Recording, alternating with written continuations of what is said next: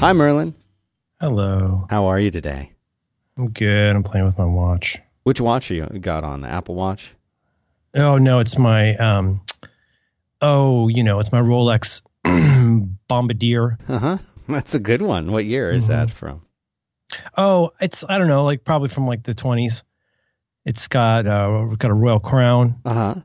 And self-winding piston rims. Uh-huh. Cool. And it's water resistance to up to something. That's very cool. It's a dive watch. Right. This is really, really interesting. Yeah. I have a great life hack. What is Is this the show? Yeah, this is a show. Why not? Did you get your ice cast on? I'm still working on tweaking that. I did a major server, new servers, new infrastructure, new everything, and the last little thing that I'm messing with is the IceCast server, which is how we stream the show. This is the show. This totally is the show. Okay. I was just going to mention in passing that theater mode on the Apple Watch is really cool. It's such a simple little tweak, but it's really useful because, if you have it where it wakes when you move your wrist, it can be, fairly bright, whether that's at nighttime or, obviously when you're in a theater, some kind of a dark situation, you don't look like a douche with your watch lighting up. Like, look at me, I got a watch. Yes. So basically this is I just want to mention that I think it's great also for podcasts because here's what it does. It basically silences notifications and noises. You still get a haptic buzz if there's a notification. Right. So, if you want all that totally off, you could put it into, what was it called? Like, is it do not disturb? What do they officially call it? It's, moon mode. Moon mode. You could put it into moon mode. But basically what this does is it silences it. And I guess if you want to be really thorough, you could just go into moon mode and that way your phone won't make noises either. Do not disturb, I think it's called. But I like it. I like knowing. I like, I really, it's very stressful for me when I hit my phone and there's I have to scroll to see all the notifications. It's very stressful for me. I believe you. And so I wanted to mention that. And then, in finding a supporting link to put into our show notes, I was looking around and I discovered this great thing. At first I saw this and I laughed because I saw iMore has an article called How to Use Theater Mode on the Apple Watch, written by friend of the show, Serenity Caldwell and Renee Ritchie. Uh-huh. And so I was guessing that the answer is click the theater mode button because that kind of seems like the end of it. Like if you've got the software, you hit a button. It doesn't really need an article. But with that said, she has a great tip that I think is a really neat idea. You scroll down the page. This is in show notes. How to minimize light from your Apple Watch in a theater setting. This is so smart. And basically the idea is, I know you're not an Apple Watch user, but you're familiar enough, and our listeners are out there. So what you do is you create a new face in the Dingus. You, in this case, she suggests modular, which I think is a good face. That's my go-to face. So basically this is such a hack. You create a new face called modular. You set the color to red, and then you go in and you click on each complication and set it to off. And what you end up with is the time, very small and red. Oh, right. Like, darkroom style. And then there's the trick. I don't know if you've used it since this came along, but in recent versions, you now have the ability, if your face is off and you very lightly scroll up on the crown, it kind of reverse theater lighting, like it turns it up. Right. Just a little bit. Yeah. It's a really cool idea. So I'm making that. And then, obviously this seems like very fussy, but you only have to do it one time. And then, you got a go-to watch face for when you want to not look like a douche. That's really smart. And I thought that was really smart. Of all the lights that are going to be least offensive and least visible, it's the red light anyway, and making it small. And that's one of those things that when I hear you describe it, it seems incredibly obvious. Never occurred to me. But I was going to say, I never in a million years would have thought of this. Yeah, this will not offset the teen couple at the end of the road who at the end of our row who took selfies through the entire movie one time. Right. But at least you do your part. You know what I'm saying? Yeah. You got to do what you're going to do. Share the load. Of course. Yeah. So I've got some, how's it going? Oh, really good. I've got some odds and sods. We've got a couple updates on things we talked about recently. And I've got some interesting little techie odds and sods and a couple of very difficult questions from listeners. 2 questions from listeners that I don't even have an answer to, but I thought we could talk about it and try to figure it out. Yeah, I'm down for it. Yeah. Dan, as much as you can say, where would people find show notes for episode 319? 319, you can go 319. to 5by5.tv/B as in boys, 2 as in the number, W as in women, /319. 9 times. 9 times. Primrose Path. With your knees, you shouldn't be throwing anybody, Ed. It's true. And she keeps pulling out the pencils. That's funny. It's a funny movie. Holds up. Surely does. Boom, boom, boom. Let my Cameron go. I mean, it's still a good movie. The acting in it's still good. Mm-hmm. Is that that's John Hughes, right? Yes, I believe it is. It's kind of the swan song of the teen John Hughes period in some ways, because I mean that's after St. Elmo's, after that rash of Brat Pack movies. Have you ever looked at the Wikipedia page for the Brat Pack? I have not. What's there? Anything good? Like so many wonderful things on Wikipedia, it takes this topic very seriously, and there's several paragraphs on how to determine who is in the Brat Pack and the sort of Talmudic method by which you determine. Okay. The term Brat Pack, a play on Rat Pack from the 50s and 60s, popularized in a 1985 New York Magazine cover story, which described a group of highly successful film stars in their early 20s. And so basically, the basic thing is, did you appear in either The Breakfast Club and or St. Elmo's Fire? And so that gives us Emilio Estevez, Anthony Michael Hall, Rob Lowe, et cetera, et cetera, et cetera.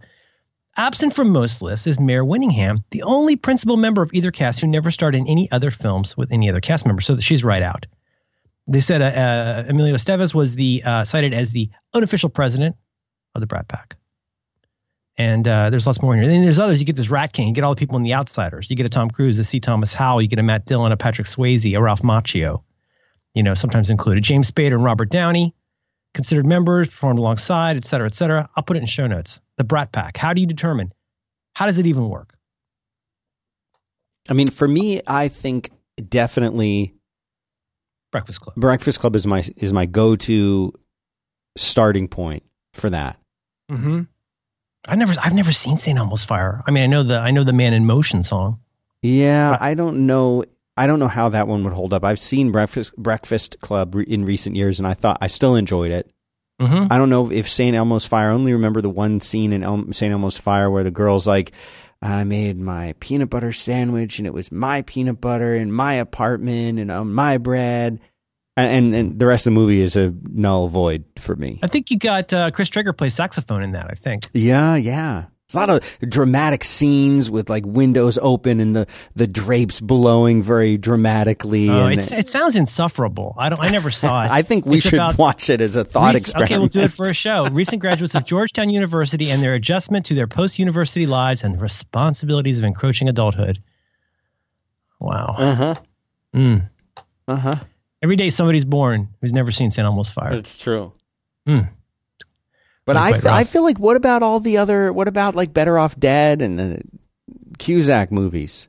Oh, sure. Like I Say Anything. I mean, Say Anything. That's not a Brat Pack film, though. He's not a Brat Packer. No, I don't think so. Kickboxing. Sport of the Future. Sport of the Future. You got, what's the one where he goes skiing with the guy? There's the ski movie with John Cusack. Isn't that Better Off Dead? Ski School? Better Off Dead. Better Off Dead. Probably. Skiing was big in the 80s. Which, it's kind of an interesting thing. Yeah. Okay, so if you want to learn more about that, you can check out Wikipedia. I sent you a photo the other day that we should probably discuss just a little bit. Okay. It's a real creeper photo. But I sent you a photo of the FedEx guy. Yes, and I approve of this. This is very much up my alley as far as things to do. First of all, my first thing that I noticed was the hair color. It's bright. It's very bright. It used to be purple, and now it's FedEx green. Look at that. You see that? Yes. I mean, if you were to take a dropper, I think I think it's very similar. Yeah. Because he's such a company man. Enjoy. Uh-huh. So I'm going to make this a study, as I reacquaint myself with the neighborhood. And I'm going to make a study of this, and I'm going to keep taking creeper pictures of this guy, and I'll give you a better, more rounded view. And then eventually, maybe, get the money shot. I'll be able to record him throwing a box onto my porch and saying, enjoy. We need a name for him. Well, Joe Green? Mean Joe Green. Mean Joe Green. It should not be too much based on. Maybe we'll just call him Harry. The other thing that struck me about this guy as I'm looking at the picture, he's older than you thought. I imagined, I don't know why you never said, but I imagined him in his sort of 20s, and this guy is he's at least 45. Hoary and wizened with age. Hoary. He looks so much like a friend of mine who used to work at Apple. How do you know it's not him? I don't know. But it seems like he would recognize me when he throws my blue apron in my face and says, enjoy. Boy, what a piece of work. Anyway, that's, developing story. I'll keep an eye on that for you. Can I do a couple more sods and odds? Yes, go ahead, caller. Oh, thank you. Excuse me. I had a seltzer. I keep forgetting to promote this, and it's a thing I want to promote. Just in brief, Ungainly X-Man meetup number 16, Two Cats Comics. Please come out Thursday, April 27th from 7:30 to 9. You've heard about this before. If you're in town, if you're near town, people come in from the Bay Area. They'll come in and they'll visit. Sometimes people are in town for an event and they'll pop in. But I'm just saying, if you're around, you can go to merlinm.com/meetup and get more details on this. This is a very fun event where we just hang out in a comic book store for a while and then go get a drink. It's a lot of fun. Wear deodorant. That's all I'm saying. Well, yeah. So you got to remind people sometimes. Has that been a problem, or is this just a sort of a PSA? Problem's such a problematic word. No, it's really nice. Sometimes there's been women there. Sometimes, yeah. It's often men, but they're nice people, and they're often very. What's nice is a lot of them are very introverted. Mm-hmm. It's fun. Hanging out with introverts can be fun. So anyway, I think I've sold it pretty well here. I think so. You come out to the Ungainly X-Man meetup number 16. And that's at Two Cats Comics, 320 West Portal Avenue in San Francisco. It is Muni accessible. Please come and visit. I think that's got to be a big part of it, is the Muni accessibility. Oh, I wouldn't do it if it weren't. A bunch of the nerds are coming to town for the WWDC. Yeah. And I'm not going to see any of them. No. They're going to be down in San Jose. I remember the first time that I came to San Francisco, and I said, hey, I've got this place we could record. And you said, yeah, it'll only cost me $100 and 2 hours of time to get out. I'm like, what? Really? And it does. It's hard to believe how, first of all, San Francisco, I think for those of us really small. Yeah. Very small. We've only come there as guests. So we only know we're WWDC nerds. Yeah, We've been to Moscone and Westfield Mall pretty much. Yeah. Right.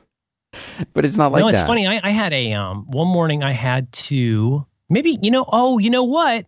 Yes. Okay. It's exactly what you're describing. It's when we went to the code place where my friend Lance used to work. Oh, what's that great place? They gave us pint glasses. Was it New Relic? New Relic. Is that right? I think so. We went there and then we went, where we had that little recording room in there. Yeah, that was it. The Uber that morning from inside San Francisco, it took about 45 minutes. How much was it? I think it was like $60, $70. Yeah, it was expensive. So crazy. It's so maddening. That's what people will come to Austin. It's nowhere near as difficult to get around here, I think, because everyone has a car. But you don't have the ride sharing. But we don't have any ride sharing now, and their public transportation is non-existent here. And people will come for South by, and they'll be like, "Hey, come on to hang out." I'm like, you don't understand.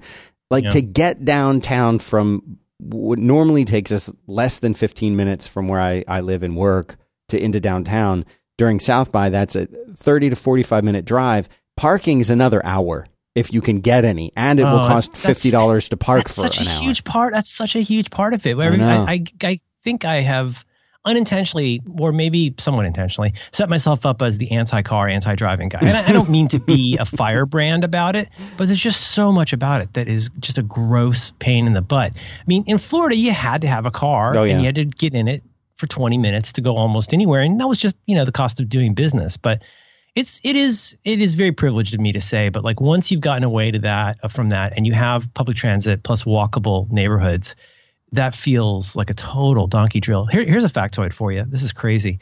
This is one of those headlines. You sort of there was that headline, I want to say yesterday, about how Tesla was briefly stock wise, I guess, whatever, was more profitable than GM, something like that. I mean, it's one of those headlines where you're like, how could anything even approaching that ever happen? It feels like a great couple of years for those sorts of things.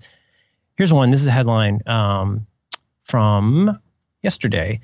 The biggest cab company in San Francisco is Yellow Cab. And I think it's kind of a collective, but, long story short, it is, 333. It's Yellow Cab.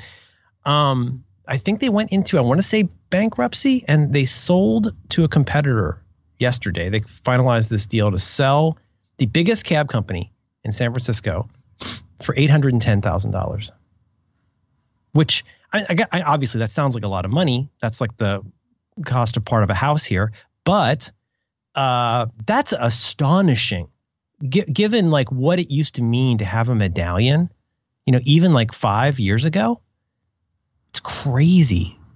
Isn't that nuts? Yeah, it really is. I think people underestimate the way this really works. Especially which part? The ride sharing stuff? Yeah, the ride sharing stuff. Mm-hmm. Because we had this huge debacle here about it. Did you hear that? That? I was aware that they basically made it they basically ran Uber out of town, right? Yeah, not basically. That's exactly what they did. They specifically said, "Hey, Uber, you're not welcome here." Yeah, don't do Uber that, and Lyft. There's going to be trouble. Yeah, you can't do it. And Lyft too. That's really interesting. Yeah, Lyft too. All of that, because I guess there was the way they kind of framed it, which apparently was not the real reason at all, was that they were saying that people weren't having the right amount of background checks or something like that in order to make it like safe and right. So because they weren't doing the background checks, and Uber was saying, well, it's going to take too much time and cost too much money or something like that, then that's how they got them to be forced out. But really that wasn't the reason at all. And people, of course, were very upset because obviously ride sharing, whether it's Uber, the company we love to hate, or whatever, whether it's them or someone else, they're kind of a terrible company. They seem like it, but they've done a lot of terrible things. Yeah, but I mean, if you weigh that against like the potential for people to drive drunk, I mean, I'd rather have Uber as a terrible company than have people dying in drunk driving accidents. Yeah, I feel you. It's super complicated. We're in such a very interesting time right now that it reminds me. I don't know. It has echoes of the .com era. It has echoes of several things, but there's some with the gig economy stuff the way it is right now. We do a fairly huge amount of gig economy things. Primarily, like I just don't go to the grocery store anymore. There's a service that we use that will go to like 6 or 8 different stores, including Costco. So we don't even need to have a Costco membership anymore. So if I want to get my environmentally damaging eggs, thank you everyone who responded. What's the matter? Is the shell not good? They're shelled. They already have the shells off of them. You just eat them like a person. You do that. But I don't feel great about that. There's a lot of things that we outsource that are actually kind of shockingly cheap in a lot of cases. Think about, obviously Amazon Prime is a very interesting and complex example. And it's not strictly gig economy, although a fair amount of stuff does get delivered by these kind of weird third-party-ish things. But, is that sustainable for anybody else but Amazon? What do you pay $80, $100 a year? Yeah, I think it's crazy. In San Francisco, there's a huge amount of stuff that has like same-day delivery. It doesn't go for Amazon Prime Now, but I'm given to believe, even though Prime Now and Amazon Prime, so Prime Now is basically a usually 2-hour window for having all kinds of stuff delivered to your house, and like a lot of stuff, right? So if you want an Eero in 2 hours, like they'll bring it to your house. Can't get a Google Chromecast, but anyhow, obviously that's not sustainable for most other companies. But the reason I say it has echoes of the .com era is like, these gig economy services, like it seems like they're not so great for a lot of the people that work for them. I guess that varies a lot. But it's just, I guess what I'm saying is it'll be interesting to see how this shakes out, if this shakes out to a point where the need or desire for something like this, I think it's there. I think this is something people want. People like stuff like TaskRabbit. Oh, yeah. You know, I mean, Instacart, anytime I go to Whole Foods, there's 20 Instacart people frantically running around inside of there buying groceries. Yeah, I have mixed feelings, but that's the service that I use. Yeah. But, and boy, you know, the thing you got to remember anytime you use Instacart, you got to go in. It defaults to no tip and 10% fee. And you got to always remember to turn off the fee and change it to a tip. Why is the fee their tip in that case? Or they have this? Please don't email me about this. I know about this. I've gotten the flyers. I know about this. I'm a woke Twitter ally. I am on your side, people. I like that. I tip 10 to 15% for people to bring water to my home. I'm doing my part. But no, but I mean, they did this change a while back where I think their margins are pretty thin. I mean, you pay something like $80 a year and people just bring groceries to your house, you know, usually within 2 hours. And it is addictive. Suddenly, like going to Safeway and finding a parking space and getting the cart. I mean, again, totally privileged, understood. Like I accept that. But if you have the means, I can highly recommend it. It's not super costly. For most stores, it's the same cost as in store.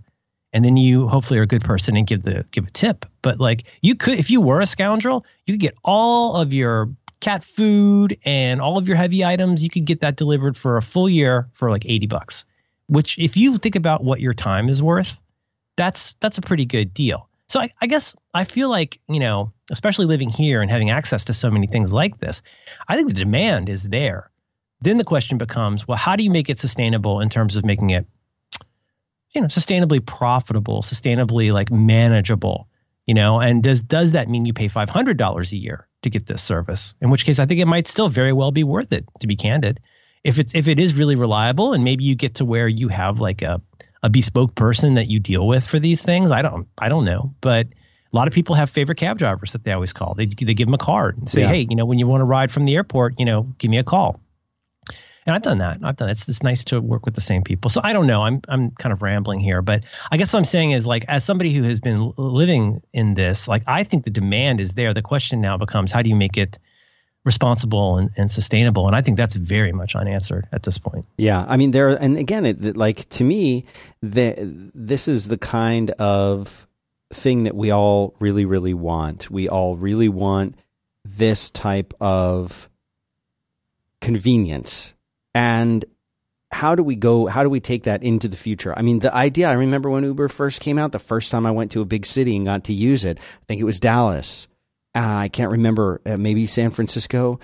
And like the idea of like tapping something on my phone and like a car pulls up, or picking something on a website and like someone has picked my food, brought it to the house. Like it seems that's the promise of the future that we always, of course, I always imagined those things would be robots and the cars would be flying, but you know, still like that feels like the future very much. I agree. But I mean, it is disruptive in numerous ways, in those very interesting ways where, you know, again, that's the whole point on this show. Like whenever you're trying to look at change in the future or just trying to look at understanding anything, try and account for as many of the variates as you can, because, you know, obviously, you know, you could be paying somebody slave wages to do really hard work. Well, that's not a very nice thing to do. Like you got to think about the other things. And, you know, again, thinking about like what this means for what Airbnb means. Airbnb is terrifying to me. I can't imagine. I've only ever stayed in Airbnb things accidentally because somebody in my family did it. I have no desire to work with that company. I think the whole thing is creepy. They're finally cracking down here on people who basically were turning apartment buildings into hotels and were getting away with it. So they've kind of forced Airbnb to crack down on the whole, like, you know, one rental, one owner thing. I don't know how well that's working, but that's a real problem in a city that is already straining for capacity in terms of rentals. Yeah. It's really, really, it's a huge problem. But there's all kinds of, you know, as I say, kind of multivariate ways to look at this. Think about this headline I've been seeing a lot in the last few weeks. Starbucks, you know, used to be with Starbucks, you know, Starbucks made their bones by being a place where you could get sort of like McDonald's, right? Where you could go and maybe it's not the best cup of coffee you ever have, but it was the same cup of coffee anywhere you go in America, in the world, really. Right. And it was pretty quick. You go in, they had an assembly line. And when it got busy, they had the scale to be able to deal with that. Well, the story goes now that a lot of people are real mad at Starbucks about the lines. Well, what caused the lines? The lines are caused by mobile orders. So they don't have the capacity right now to deal with that. They're still operating mostly as if, I mean, like they always say, like wages are usually the highest, cost for anybody who's running a retail or service thing, right? So, I mean, for us, that's real convenient. I just call 20 minutes before I want a coffee and then I waltz in and get it. But then all the people who are coming in, so what does that mean? That pushes them out to want to go use the mobile app more, making the problem worse. And that's still not going to be a thing where they can, like, given the space that they've got, are they going to be able to double their number of everything in order to accommodate that capacity? And who knows if that capacity will continue at that level? Right. It's just, it's really complicated. Or and obviously in the case of Uber, like nobody loves using Uber. I mean, they're really, really gross, but like Uber would not have made any foothold in this city. And I'm sorry to repeat this, but like cabs just won't come to my neighborhood. It's too far away. Yeah. The scale was not there. There was way more money to be made by staying in the same 2x2 mile area and just going back and forth with a guaranteed ride every direction. Nobody wants to come out to East Intercourse. Actually, West Intercourse is where I live. Nobody wants to come all the way out here and maybe not even get a ride, back. And then, so what happened? They got their lunch eaten by this company that wasn't following the rules. And then they did stuff like say, oh, no. Now we have this app that you can use to get a cab. And I tried the app to get a cab, and it was just basically a more convenient way to not have the problem solved. They still wouldn't come out. Anyway, interesting times. Yeah. And the taxis here are terrible. Yeah. Terrible. And the thing is with Uber, like I've had so many like really good experiences and then a handful of just terrible, just crazy stuff. I mean, there's the minor stuff like clearly this person's been working here for 2 days and they don't understand. You don't have to go on the highway for everything. I know the dingus is telling you you don't need to do that. Right. There's a shortcut. You just go down Clipper, the magic street in San Francisco. Well, see, but that's the thing. Clipper and Pine. Learn Clipper and Pine, the two magic streets. There are magic streets in a lot of cities. We have a lot of magic streets here. But the problem is, and this is the weird thing to me, is that I oftentimes will have to go somewhere in the morning that involves like getting on the interstate. Not all the time, but occasionally. And what's astounding to me is you can tell when you're on the interstate in the morning in rush hour time. You can look at the person who's in the car next to you, and you kind of get a sense that they're on their commute. You know what I mean? There's people who you can tell are not on their commute, like me, and then there's people who you can tell are on their commute. They have a certain... They're very, very focused. They're focused. They probably have a coffee with them that they're drinking. They're shaving, putting on eyeliner. Right. Exactly. No, exactly. And you can look at them and you can say, oh yeah, they're just doing their thing. They're just headed to work, and you can tell. But I often wonder, why do these people go on these roads that are so congested when there are so many other ways?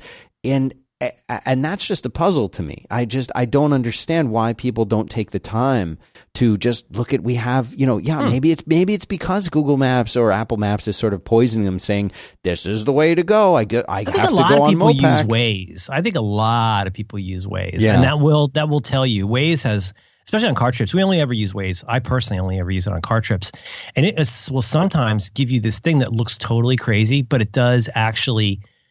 It might be like a country road, like it'll save you like 20 minutes because it can anticipate that there's going to be a bunch of activity up near this one clover leaf. It's nothing short of magical in so many situations. I've been on road trips where it would take me off of the interstate and drive some back road and put me back on the interstate. I'm like, what is it doing that for? We do that this one trip that we always take. It does it almost every time where it says, okay, faster route available. And I look at it on the map. And so you see this totally straight line. This is somewhere north of, it doesn't matter where. But, you'll be driving along and it says, okay, faster route available. And the faster route is you take a 2 or 3 mile long, like right angle or almost a right. Really, imagine it like the side of half of a diamond. So you take this one, you go like 3 miles all the way east of where you need to be. And then you take a 90-degree turn for the other side of the diamond. And now you're doing like the 3 miles to get you back onto the highway. And you're like, this is the craziest thing. And it's a country road. There's like cows and, and lettuce or whatever. But like it totally saves you 20 minutes. It's magic. Love it. Yeah. Anyway, we're probably going to get yelled at. I understand. I support your desire to yell about these things, but like so many things, like, for example, voice control, I don't think it's really any longer a question of if or when. It's a question of how. Gig economy stuffs and these sorts of things, like, I don't see these things going away. It's a question of doing it well and fairly and sustainably and responsibly. I mean, I don't think you're not going to get the coal mining jobs back. We're past that. Yeah. Did you see the article about, you must have seen this. There's a museum of coal mining in Kentucky. I haven't seen this. Totally understandable. Like, coal mining, it's been important. They have a museum that recently switched to solar. Oh, because it was the only sustainable way to be able to keep this place open was to lower their bill by going solar. So the entire roof of the coal mining museum is covered with solar panels. I love that. I do too. I do too. And I mean, it is a funny ha-ha, but good on them. Can you imagine the stones it would take to go to the people on whatever their version of a board is and say, hey, listen, this thing that we made to celebrate your black and dusty past, the only way we're going to keep it open is if we don't rely on that kind of energy. Yeah. Isn't that another one that's changed fast? We don't have any solar of consequence involved with our house, but like we go anywhere, even like in suburbs now, it's just become so much cheaper to use. It's not a pain. It's not restrictive. It's like electric cars are now where solar was like in the 80s, where it's like, oh, it's a hobbyist rich guy thing. Right. But now today it's like, it's I don't know. I think it's incredible. You get places like Google where like there's a good chance they're going to be carbon, if they're not already, they're going to be carbon neutral at most of their places, which is a bananas idea. Ticking off the futurist hat. How you doing? You doing all right? I'm doing good. Did you watch any more Parks and Rec? No, I haven't yet. Okay. We're on season 4 for probably the 6th time. Season 3 is so great. Season 4 also so great. Leslie running for office is just, there's like 5 episodes in a row that are just super duper solid. Chris is taking classes on women's studies. Not Chris, Chris Pratt, who is Andy. Andy takes classes. Tom's struggling with his relationship with Anne. No spoilers. Oh, it's such a good show. But and I still get notes from people who are like, it's the classic, right? We're back to this classic thing of like, oh my God, you got to stop talking about Parks and Recreation. And then they go and they watch 3 episodes and they're like, why didn't you tell me about this show earlier? Why would people be upset about that? Because every day somebody is born who has never seen the Flintstones. And everybody who has seen the Flintstones is incredibly frustrated that people are still talking about the Flintstones.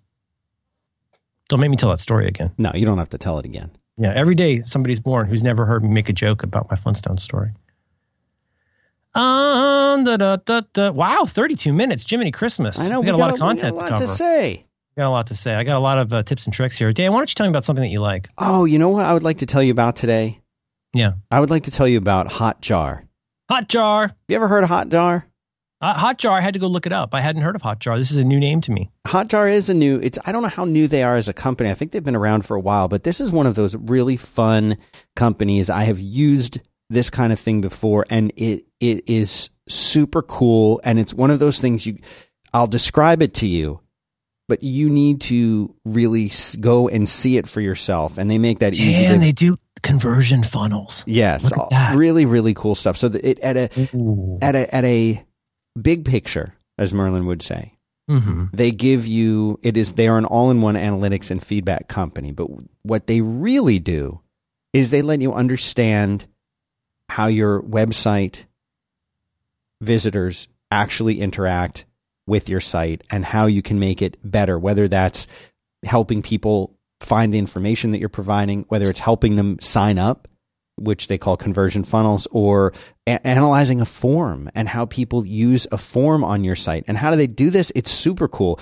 You drop a little tiny bit of tracking code into your website, but it's not the evil kind of tracking. It's really smart tracking. It actually watches how they use their mouse, what areas of the screen they hover over, which links they click on.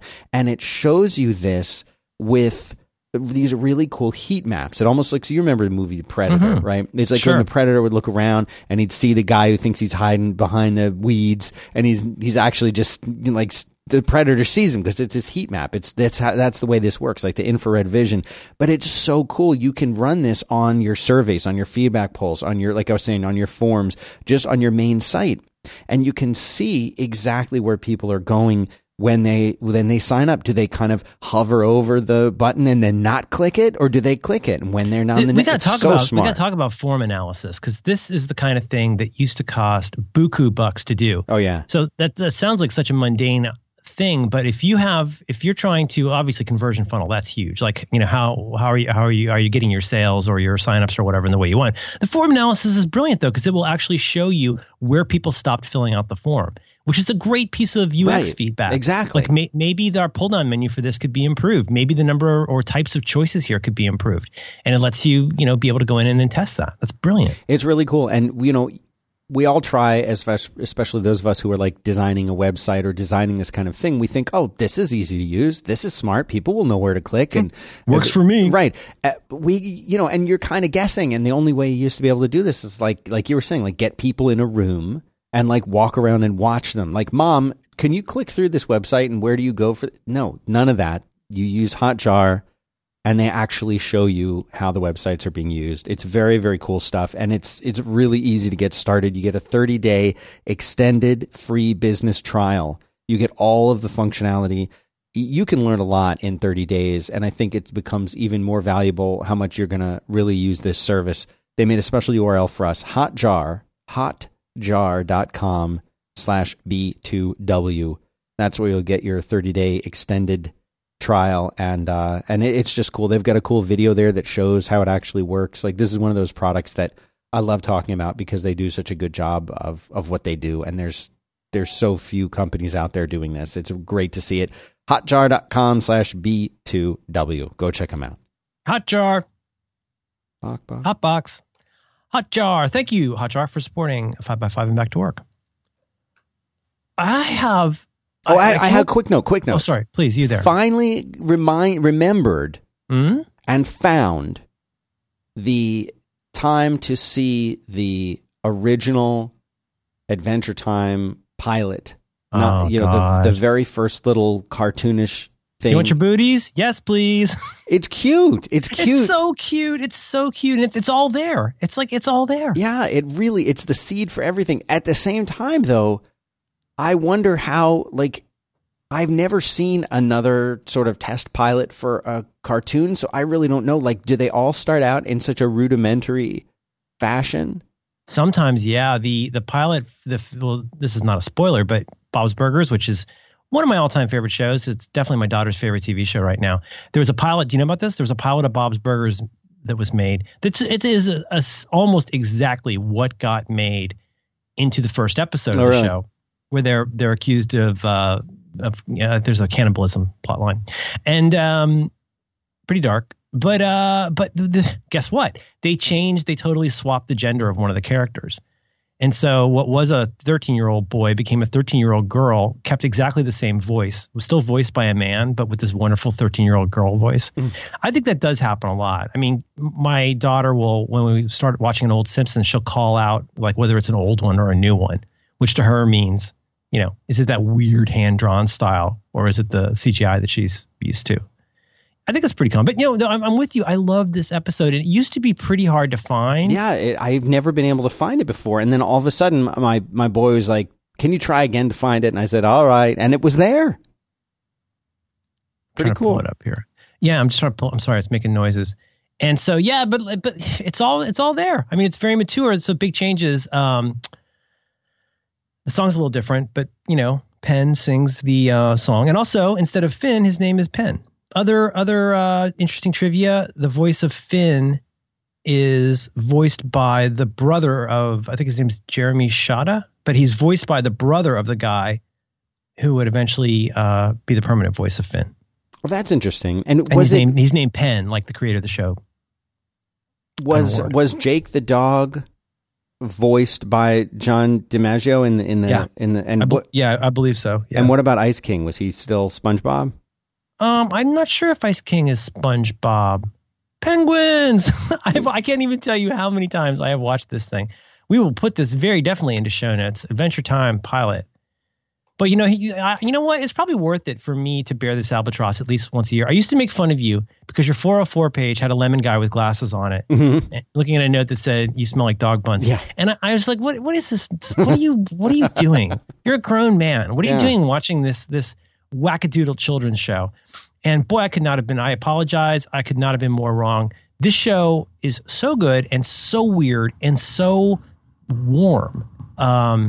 And so really sophisticated, like the whole what was it called, Stakes? There was the whole like Marceline storyline where they had like a multi-episode dedicated thing called, I think it was called Stakes. That's a pun on her being a vampire, but it's a really oddly moving show. And like if you've watched this like a few times, I defy you to watch the episode called "I Remember You" without crying. I know. Oh, I gotta add that to my crying list. Oh yeah, I saw your list there. Oh, you should see my full list. It is got Doctor Who, Hamilton, End of Les Mis, Futurama episode. Meanwhile, remember that one where time is frozen? Oh yes. Oh, That's so good. Isn't that the season for the whole finale of everything? I believe it is Max was bickering with me about this, but I think that is the series finale, and it's really good. And then the Doctor shows up with the portal, and it's so good. Yeah, I got a lot here. I'll put that in show notes. We had a recent episode of Due by Friday where the challenge was to talk about media that makes you cry. And we also talked a lot about poop. It was a really good episode. So are you I'm not watching Adventure Time as diligently as I once was. I need to get back into it. But the pilot is a delight. If you've been watching the show, go watch the pilot. My kids are absolutely, every single night at dinner time, that's what's on. And because my children, ages 9 and 5, there are very few shows that they agree on. And my son he has his computer time. After he gets home from school, he does his homework. Then he's allowed to go use the computer until dinner time. So, it usually winds up being around an hour or so. And he'll come downstairs and my little girl will be watching some kind of, something a 5-year-old girl would like, which usually involves Tinkerbell or, You do My Little Pony? Yes, I'm sure all that's on. I tune it out. I don't really know. Equestria Girls is pretty good. You might want to check it out. Well, also the Barbie show on Netflix is better than I think he is watching. I think she is watching that, and he will come downstairs and he will say, "OMG, this is torture." And she'll be like, "It is not." And he'll say, "It is torture." "No, it's not." "Yes, it is." So they have finally found that there are only a couple shows that they agree on right now. Okay, if it was up to my son, he would probably put on, a Harry Potter movie or Raising Arizona or something like kaiju. Yeah, something like that. And of course, we know what she wants to watch. So where they meet in between shows they both love Adventure Time, and they both enjoy Simpsons. But Adventure Time is sort of like their go-to. They can put this on. They can both watch it. And it's fun for grown-ups too. It's not just in that arch, like dirty joke way. It's just very clever, and the language on Adventure Time is so lively. There are so many things that I had fallen out of and not been following it, and so I'm like, wait a minute, why is there a blade of grass coming out of his arm? And his grass sword. Yeah, and then other times, so how come he has an arm, then he doesn't have an arm, and then he's got his absentee father showing up sometimes. The whole Susan Strong thing gets really interesting in the past season. Yeah, because this latest season, they go and they discover a whole other place, like more humans. Yeah, exactly. Yeah, there's so many lines. I can't even tell you how many times I've watched that Adventure Time pilot. There's so many lines we still use around our house all the time. Ice Cream, that guy's a patoot. He's like 50 patoots.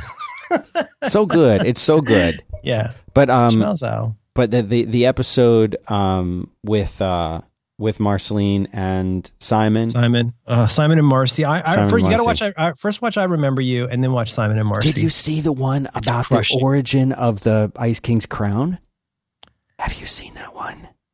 This is the one with Evergreen and the. No, I'm thinking of the one that's like the road where he wants to get her chicken soup. No, that's wonderful. That's wonderful. But I'm talking that's where Simon first starts really getting sucked into being the Ice King. The crown's like making him crazy. No, I'm talking about the origin of the crown. I will seek it out. Okay, it's Ice King crown origin. Yeah, I think it's Evergreen. It is called Evergreen. Okay. It's the 24th episode of the 6th season. And it is Gunther? No. Gunther? No. That's all I'm going to say. Oh, you like seriously? Yeah. Immediately, like as soon as we're done, I'll do it. Call all things to a halt and watch this episode. Write up the show notes, and I will watch Gunther Evergreen's Crown. Okay, no spoilers. No, don't read it. So, and now that's another one. There's just so many little bits from that show that, like, remember when he sings the Cheers song inside of the TV? Oh, it's great. And he goes, sings it again to keep control of his ice powers, to keep from losing himself. And then you cry. But I love it. I wish I had somebody, if you got it, give me an animated GIF of Marcy. What is she holding up? Like an aluminum can? Yeah. And she goes, mute. I just went, there's so many times where I really need that as an animated GIF. It's so good. Mute. But I'll tell you what, so cute. You know, the whole thing about the Cheers song and the way he sings it. Taking your way in the world today. Yes. You do a good Ice King. Man, that might top your Marcy. Marcy, pass it to me. I got ups. It's really good. Oh my God. Like I'm freaking out. Oh, really? Thank you. No, I wouldn't just say that because some of your stuff is, yeah, I know. But that's really good. I'm told by my daughter how many things I'm not funny about. No, this is really good. Oh Thank my you. God. Okay. I some of those little waters you like. I may tap you for some voice work coming up. Tap me hard. Yeah. Excuse me. Sorry. I think that was me. What I was saying is when he sings the Cheers song, you know, that I think connects deeply with us and our age group because it's showing that so much of the show is for us. And so afterwards I was singing the song and my son was like, well, how do you know that song? Just from the show? I'm like, no, that was a TV show when I was growing up, when I was young. And he's like, really? And I showed him the intro to Cheers. It did not have the desired effect that I was hoping it would have. A little single tear on my cheek. And he's like, yeah, like that show is weird. Was it about people in that weird time? I'm like, no, they were modern day. They were in a bar.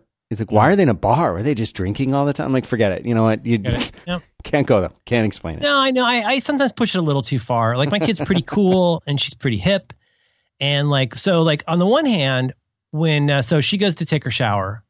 And if she takes her shower early or her bath early, then we can watch one more half-hour show. That's generally how it works. Right, but while she's in there, that's when I get in some of my YouTube time. So she walks in a towel last night, and I'm watching a 27-minute video of Brian May explaining the making of Bohemian Rhapsody. And that was just kind of a bridge too far for her. Like she really did not need to hear like every single track broken down. But she did say, "Is that Queen?" I said, "Yes, honey, that is Queen." Good work. Then we talked about Freddie, the importance of Freddie and his mustache and his shirts. God, I love Queen. What was I gonna say about Ice King? Oh, also that episode's so good for like lots of little like insider stuff. Actually, I have two things. First of all, like you learn a little more about, that's why they call it the Mushroom War. It wasn't really about the things that grow in the ground. It's probably about the bombs. This is a post-apocalyptic world that they're living in. Right. Really played out and basically doing The Road. Cormac McCarthy's The Road as a cartoon. But then you also get to, obviously, so you recognize the kind of prototypical cameo by Bubblegum. Yeah. That's so great. It has a little face in it. Has oh my God, that's totally going to become Princess Bubblegum. I know. And then it finds the chicken soup can. Oh, God. The protoform. Yeah, exactly. Clambulance. And it's an ambulance full of clams. It's the last thing in the world that he wants to find. It's so funny. It's a wonderful show. What was the other point? Oh, and so I can also highly recommend Ryan North's run on the Adventure Time comic is very, very good. He does Squirrel Girl now. He's done lots of great stuff, but go and seek out the, first 1, 2, 3 trades of the Adventure Time comic. Look for the ones written by Ryan North. The other ones are good too, but the Ryan North ones are spectacular. Especially look for the one that's got the time travel arc in it where Bubblegum makes a time machine and they are abusing it. That's really good. But for you, Dan, I can't find this. I've been looking while we're talking and I can't find it. There is an issue. I think it might be part of one of the time travel arcs, but there is an issue that addresses them going through time and ending up in the pilot. Really? Yeah. And so they're like watching themselves and he's like, wow, I looked weird. That's really strange. Is that with the guy, the sort of guy who's like on the wall guy? He's like, you know the one I'm talking about that does Legion? No, he does the time stuff, but he's sort of like as he Magic Man? Oh no, I know who you're thinking of. You're thinking of Prismo. Prismo, that's him. Dad and me used to make those pickles. Yeah, I love Prismo. He's great. That's the guy from Silicon Valley. That's what's oh his really? Name? Yeah, the guy whose name I always forget. You know, that one guy. So anyway, Adventure Time's a great thing. Wow. Jeez Louise, 50 minutes. I have so much to cover here. Well, let's hit it. Let's go. Do it. Well, I had a dumb idea. I had a dumb idea this morning because I was thinking about something that I just wanted. This is like a dumb little tech thing that I just wanted to share, which is that you probably, if you're listening to this show and you're an Apple nerd, you're an iOS nerd, you probably already know this. I wanted to encourage people to look at the accessibility section of their settings on iOS, because there are some very well-known tweaks that are really cool in there, and there are some pretty obscure ones in there. And so, I mean, obviously they're there for a reason. They're there for people who have trouble with sight or with the, hearing or maybe movement challenges. There's all kinds of stuff in there that is for the purpose of helping people who are quote unquote disabled in some way. But you know what? Here's the thing. We're all disabled. Right. Like, this whole court's out of order. Like everybody, we all,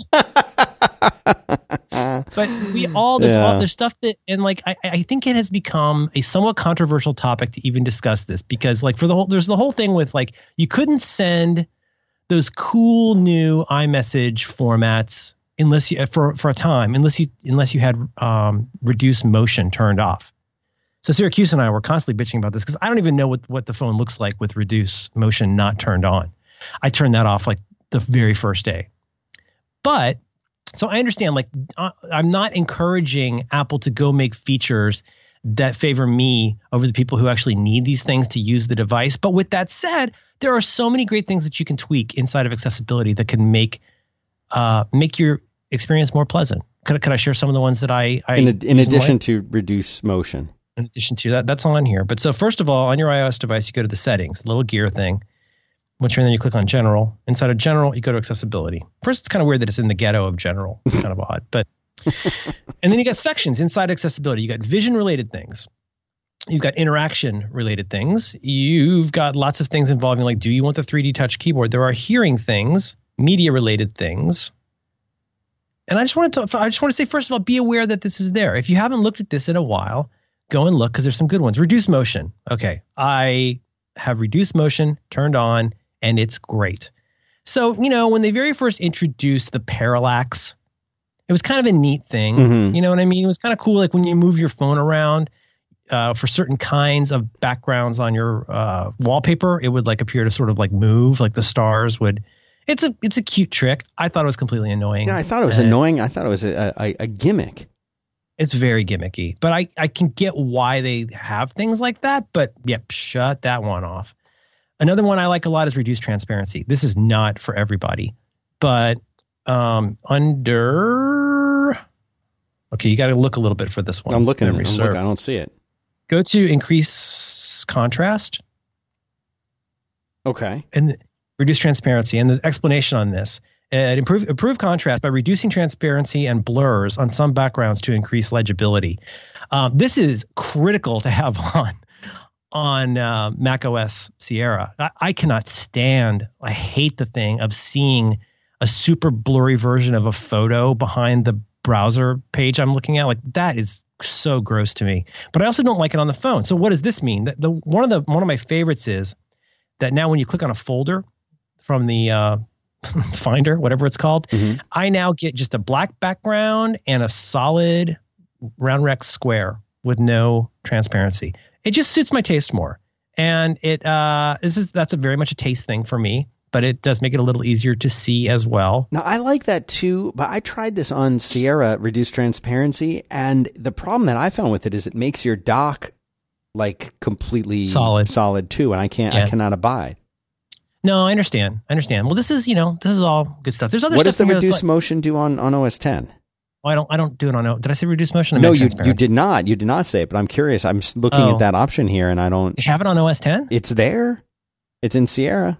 I think, reduced motion, it not only does away with the parallax, you can go and Google all this, but you don't get that parallax, but I think also it just minimizes. The main thing with reduced motion that Syracuse and I can't live without is you don't get all of the, like, remember like with Doc, you get like Genie effect or all those dumb animations. Mm-hmm. You get fewer of the dumb animations. Like don't just shut that off. Like save the cycles and don't give me that eye candy. I don't want it. One that's, really probably arguably maybe the most obvious, but so obvious you might not think to look at it, is larger text. So click on larger text. Now here's what's neat is you can turn it on if you want to get larger text, but you can also turn it way down if you would actually like smaller text. Kind of a strange labeling. But if you are somebody that, has a small device and you'd like to fit more stuff on screen, that's one of the various ways to do that. Other ones that are just taste for me. Did you turn yours up or down? I actually don't have it on right now. I just want to make people aware of it. On-off labels. Like if you don't like the current way that radio buttons work, what I would call a radio button, I have on-off labels on, which gives you a very colorful and super clear. It isn't just the 0 or the 1. You get, like in my case, this green background. Mm-hmm. I like on-off labels a lot. That's a good one. One that's a really pretty great little hack is under, I believe this one's under hearing. LED flash for alerts. So the idea is if you have hearing issues and you say you get your phone sitting face down and the LED flashes in the same way that it would beep for a notification or a call. Oh, right. I love this. I have this turned on. And then I'll catch it out of the corner of my eye. Like if I have headphones on in this case and my phone is down, I'll catch that flash and the LED flash lets me know there's a notification or a call. Does it flash once or repeatedly? I think I don't know. I don't remember, but it does. I've seen it flash through my jeans in a movie, which is somewhat disconcerting. Looks like your pants are on fire. That's no good. And then one that is, I think, and so there's tons of these. Go in and look at these. Phone noise cancellation. I have that on, although I'm not really exactly sure that I'd notice if it weren't, but that's cool. Okay, so you know about triple click? Yes. Okay. So the idea is there are several kinds of these accommodations that you can bind to triple click on the home button. And so it's neat. Like if there's one thing that you need all the time, I'm trying to think here. Let me go look. Home button. Nope, that's not it. But there are several of these accommodations that if you turn it on and you triple click, you then get an option of which one of the accommodations do you want. I only have one on right now, but I really, really recommend it if you don't need it, if you don't need triple click for other things. I use the magnifier. Yep. Have you done magnifier? Yeah, that's my main thing. It's very cool. It's partly because I'm old and my eyes are bad, but for example, if you want to see the year and mint mark on a penny, for example, or if you want to find those crazy tiny serial numbers, you ever look at you're not sure if your Apple USB electric dingus is the high wattage or low wattage one. Mm-hmm. Good luck looking at that. It's like £$ EEE color writing on this white thing. Good luck trying to read that tiny writing to see what that dingus is.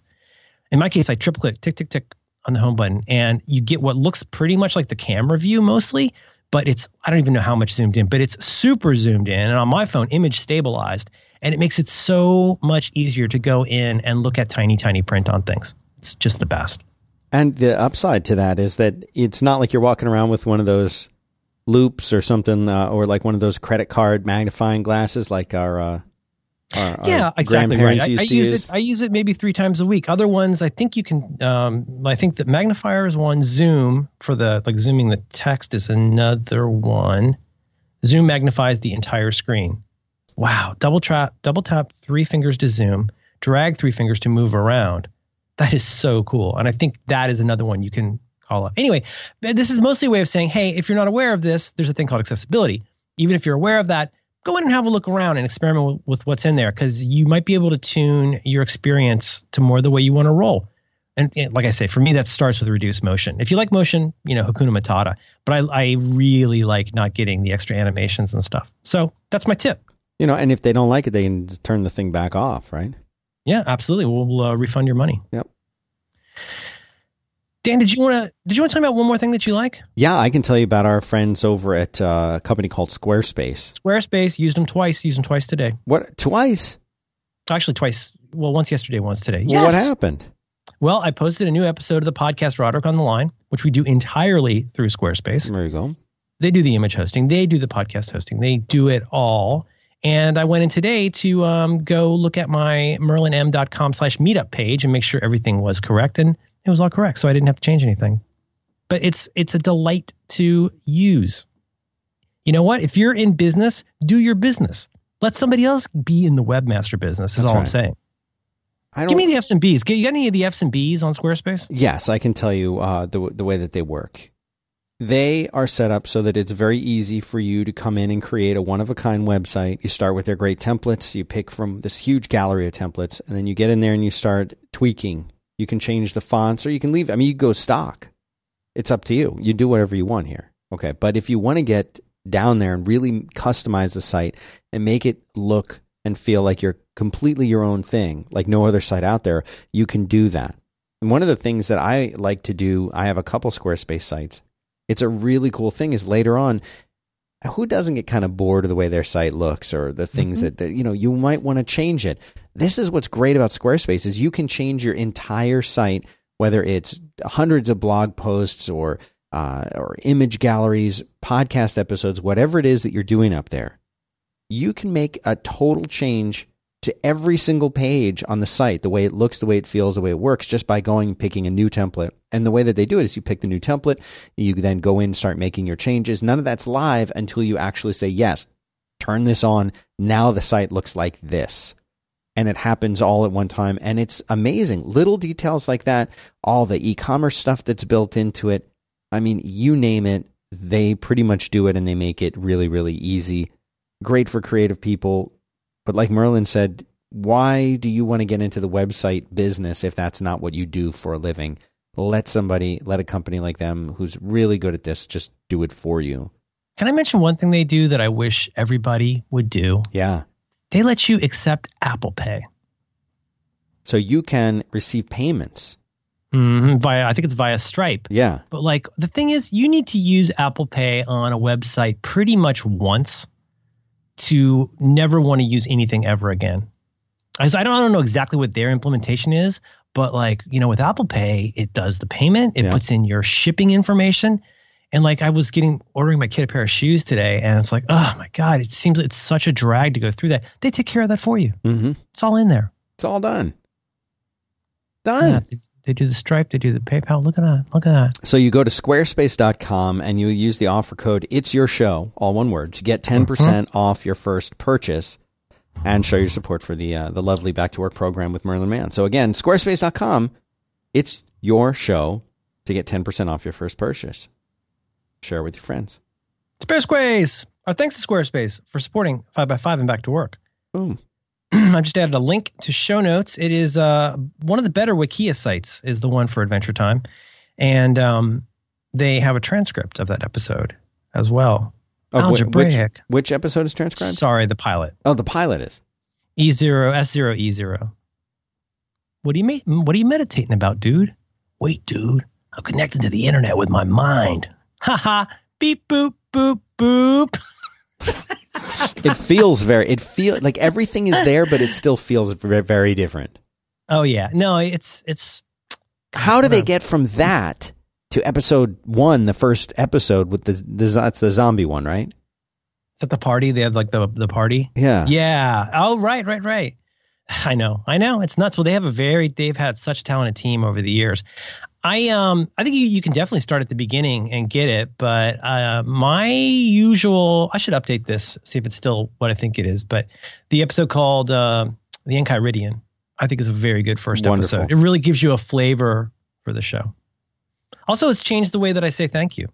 Remember, each time he like gets a new thing accomplished and gets congratulated, he says, thank you. It's really cute. You kind of got to see it. 7 Years Dungeon. No trials. I like Lemon Grab. They took that in some weird directions, the Lemon Grab stuff. Oh man. Yeah. Basically, it's Mike Huckabee's family. So we had several interesting bits of feedback. We learned about a guy who was going to be on our show, who is a he's a peak performer. Right. Mm-hmm. He's going to be on. Yeah, he'll be on. Did you visit his website? I did not visit the website. It's a heck of a thing. Yeah, he's like human SEO. Oh, really? You ever meet somebody? SEO. You meet somebody they're like walking, talking, perspiring, weightlifting SEO. If SEO were a human being, it would be this guy. That is not intended as a compliment. No.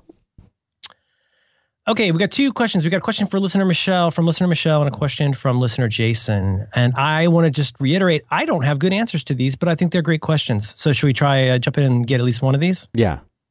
Listener Michelle, I love this question. How do I keep my colleagues from launching into important or detail-oriented conversations with me when they happen to catch me in the hallway? She goes into more detail. I tend to be a person who doesn't like to be put on the spot and who needs to have things either written down or stored digitally someplace. Hello, me too. Otherwise, I quickly become overwhelmed and am prone to losing track. She, just jumping down a little further, someone who's usually friendly and well-meaning catches me in the hallway and when I'm on the way to the copy room or whatever.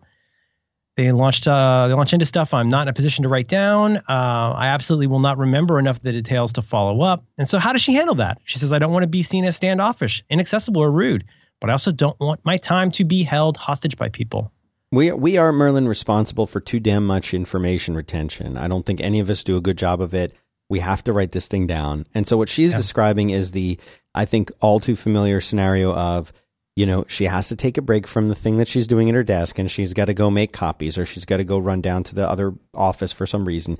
And on her way, somebody sees her and pulls her over and says, yo, Michelle, I got to talk to you about this one thing. But that's not where her mind's at. Her mind's still back at her desk solving that problem or thinking about the thing that she's got to go and do. And this other person who is of a different personality type, perhaps, or just wants to unload his or her burden onto her so that he doesn't have to think about it anymore, or she, that they then sort of ambush her on her way there and say, oh, I wanted to make sure I told you to do this thing, so don't forget, because we got to have that by Tuesday. All right, see ya. Or worse, they just want to chat with her for 10 minutes. And so now she's completely derailed from the task at hand. And by the time she gets back to her desk, 30 minutes have gone by when she only allocated 5. And she doesn't remember anything from that conversation. And she's lost track of what she was working on. Yeah. It's like Jack down in the basement, Wendy, darling. When you come in here. Is that Peter Pan? What? No, The Shining. Oh, God. Whether you hear me typing or whether you don't hear me typing. Don't come in here. You understand? Want some ice cream, Doc? Old supposed proverb attributed to various Chinese people. If you chase 2 rabbits, you will lose them both. I think this is a cliche. Cream, Doc. Want some ice cream, Doc? It's called a shine. I love that he's played by groundskeeper Willie. I know. In the Simpsons version. I know. It's so good. He's got the shinning. So if you have heard this various ways, doesn't matter if it's Chinese. I don't care. If you chase 2 rabbits, you will lose them both. And boy, that is so good to remember. So what does that mean? Well, it means the obvious, which is that if you try to do 2 things at once, you will end up doing neither of them. In this case, these 2 rabbits are going to run in different directions. You got to pick a rabbit that you're going to chase and hopefully capture.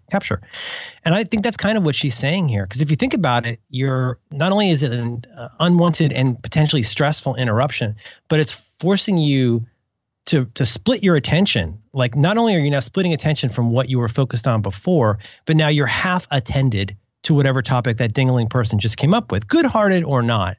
So I want to start by saying I feel you, Michelle, not in a mean way, but I totally know what you're talking about. I think it's frustrating too. I think it's understandable. I think it's something where if you do I do this.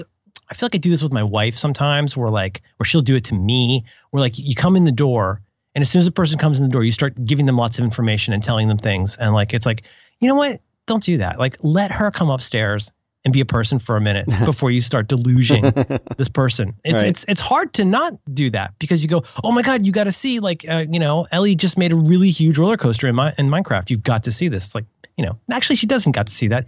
Give her a minute. But I think that's a very common thing is when you see somebody, if you don't catch yourself, you're very likely to be a pest. So, I mean, like the obvious, not obvious, the super useful thing here would be for all of us to get better about not unintentionally being that person. And for us to get better at being the person who says, I just had a phone call. Every phone call I have, my phone calls. Every phone call with me begins exactly the same way. First question, is this still a good time to talk? Honestly, ask, is this still a good time to talk, right? I'll get to how to address her side of this in a second, but we could all be better at not being the interruptee, grabbing somebody's attention person. And that requires being a little bit more mindful and being more thoughtful about how we do things. And this certainly extends far beyond somebody who's on the way to the copy machine. This happens in all kinds of things. Think about how many emails you have sent or received that were the equivalent of somebody thinking out loud, right? I mean, I also want to go from the school. Like you get these emails that are just like, well, okay, and so you want me to do what?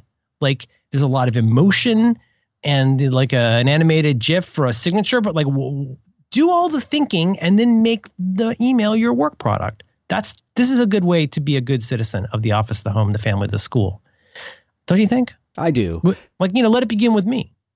Right. Because, I mean, honestly, it's easy, I think, for us to get distracted and to think about our own things, and we don't take that, like you said, is this still a good time to talk? That kind of sets the right tone, too, and the right mood. It says to the other person, you know what, maybe this isn't an okay time, and I'm open to doing something at a different time. That openness also sets a tone. It tells the other person that you're not just here for yourself. You know what I'm saying? Totally. But there's also there's a terrible, sad irony in what she's facing. If I'm reading correctly, and like obviously she's a little self-conscious of not wanting to seem dismissive, unkind, uncollegial. I get the feeling from her email address that she works at or is involved with an educational institution. Those kinds of places, collegiality and go along, get along are very important. You do not want to appear as somebody who's married to somebody who works at a university. Being uncollegial is just about the worst bozo bit that you can flip. But here's the sad, painful irony inside of that. And this kind of goes back to lots of old school 43 folder stuff. They're not taking their own thing that seriously. Mm-hmm. Right. So, I mean, if they were taking it seriously, it would be more than something where you interrupt somebody in the hallway. If it's important, why don't you treat it like it's important? And the irony is that listener Michelle is ultimately saying, hey, in my parlance, if this is important to you, it can be important to me. So let's treat this like something that's worth taking seriously. And we can get into some behavioral, tricks here maybe, but I think that's the painful part in the middle of this is, personally, you don't want to look like a jerk, but professionally, you want to say, look, I need to, like, for me, like if it's something on a calendar, it's got to go on the calendar. And it's got to go on the calendar now. Otherwise, it's not going to happen. And then you can see somebody saying, oh, why are you being so fancy about this? Like, why don't we just zibba-zabba go grab some coffee? And it's like, well, no, I don't zibba-zabba anything. Like, I think it all out. I look at it in context. I decide what I have to reject in order to do that. And I cannot do that if I just spend my day chatting in the hallway. Yeah. So do we agree mostly on the setup here? Yeah, totally. Okay. Very, very practical steps here. Question number one for listener Michelle, is this, well, one of three things. Is this pretty much 95% one person that's doing this? Is this a randomly changeable handful, 2 to 6 people that do this? Or is it pretty much everybody that you work with? Because I think the way you treat it will be heavily governed by which one of those it is. Don't you think? Yes, I do. In some ways, if it's exactly one person that does this, it's not easy, but it's simple. You got to go talk to that person and say, look, if it is one person, well, first of all, just rip off the Band-Aid. Go talk to them and say, go to them and show them, model, as we say, like you would model behavior for a child, model good behavior and say, hey, there's the thing I want to talk to you about. You got a couple minutes this afternoon. Could I come over to your office? Right. That's good behavior modeling. And go and say, hey, look, we're both busy. And you can even lie a little. I encourage you to lie. You can lie and say, look, I'm kind of worried that I'm not giving you what you need for your projects. Not really true, but like, I want to make sure I'm doing what you need. And in order for me to do that, I want to make sure that we, take this seriously. Okay, now to the next step, regardless of how many people, but especially if it's one person. Is it about lots of different topics and random things? Is it about one kind of topic? Is it about something that's always late? Find the patterns. And if the pattern ends up being, the easy one would be, it's one person who's mainly forgetful and a little flighty. Well, you have to address that in the way that's appropriate for that person. If it's one person who's doing like a million different topics, well, that's going to be tough because you can't change those people. But you see where I'm going with this? Mm-hmm. That the way that you choose to address this, it depends a lot on that. I think about being a teacher in a class. Do you have one disruptive student? Do you have 5 disruptive students? Or do you have 25 disruptive students? Because on the other end of the scale, if it's pretty much everybody in your company doing that about pretty much everything, that might be a fairly toxic environment. And you need to really consider the nature of what your job is. If addressing what those people need is important, that was going to require a rethinking. And maybe potentially a visit, with the boss to talk about what's going on, because that's untenable. The more likely and most difficult position is it's just a random thing that happens sometimes, and you're mostly bugged by it. And I think you just have to be honest with people. I mean, if you can tolerate it right then, I mean, the other thing to do is write yourself a note about what you're doing right now. But if it's really getting under your skin, or maybe more importantly, if it's affecting the quality of your work, I think you have to say something. And I think I think you can really present it fairly honestly, fairly candidly, and say, look, we've all got a lot going on. This is not sustainable for me. I need to write things down. I hope that doesn't make me seem tightly wound, but that's like, if you want this thing done and I'm going to help you with that, then we have to have a way of working together on that. I don't know how you get around that. If it's a handful of people and a bunch of things, then you either are going to suffer in silence and drive yourself bananas. Well, okay. Now, pause for a second. I remember when you and I first started to do the show and we would chat and things like that. And you would say, oh, I'd love, I'd say, hey, do you want a quick call or something? And you'd say, yes, I would love to do that. How about, Wednesday at 4 p.m. And I'd say, yeah, oh, okay, cool. That's fine. And you would say, listen, I have to have it on my calendar. Mm-hmm. And at first that seemed, you're not the first. You're not the first to find that. No, it seemed kind of, I was like, wow, he's little formal. Right. He's being a little formal about having like a casual conversation.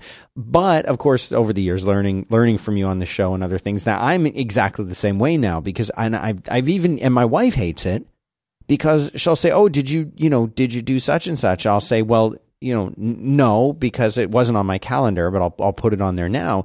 And having things scheduled like that, knowing what your time is, helps set expectations. It helps you relate to other people what you can and realistically can and can't do, because you can see what's going on. And if there's some big empty space in your calendar, then that means you can fill it with something. But if there isn't a space, you can't. It's a totally different worldview. It's such a different worldview.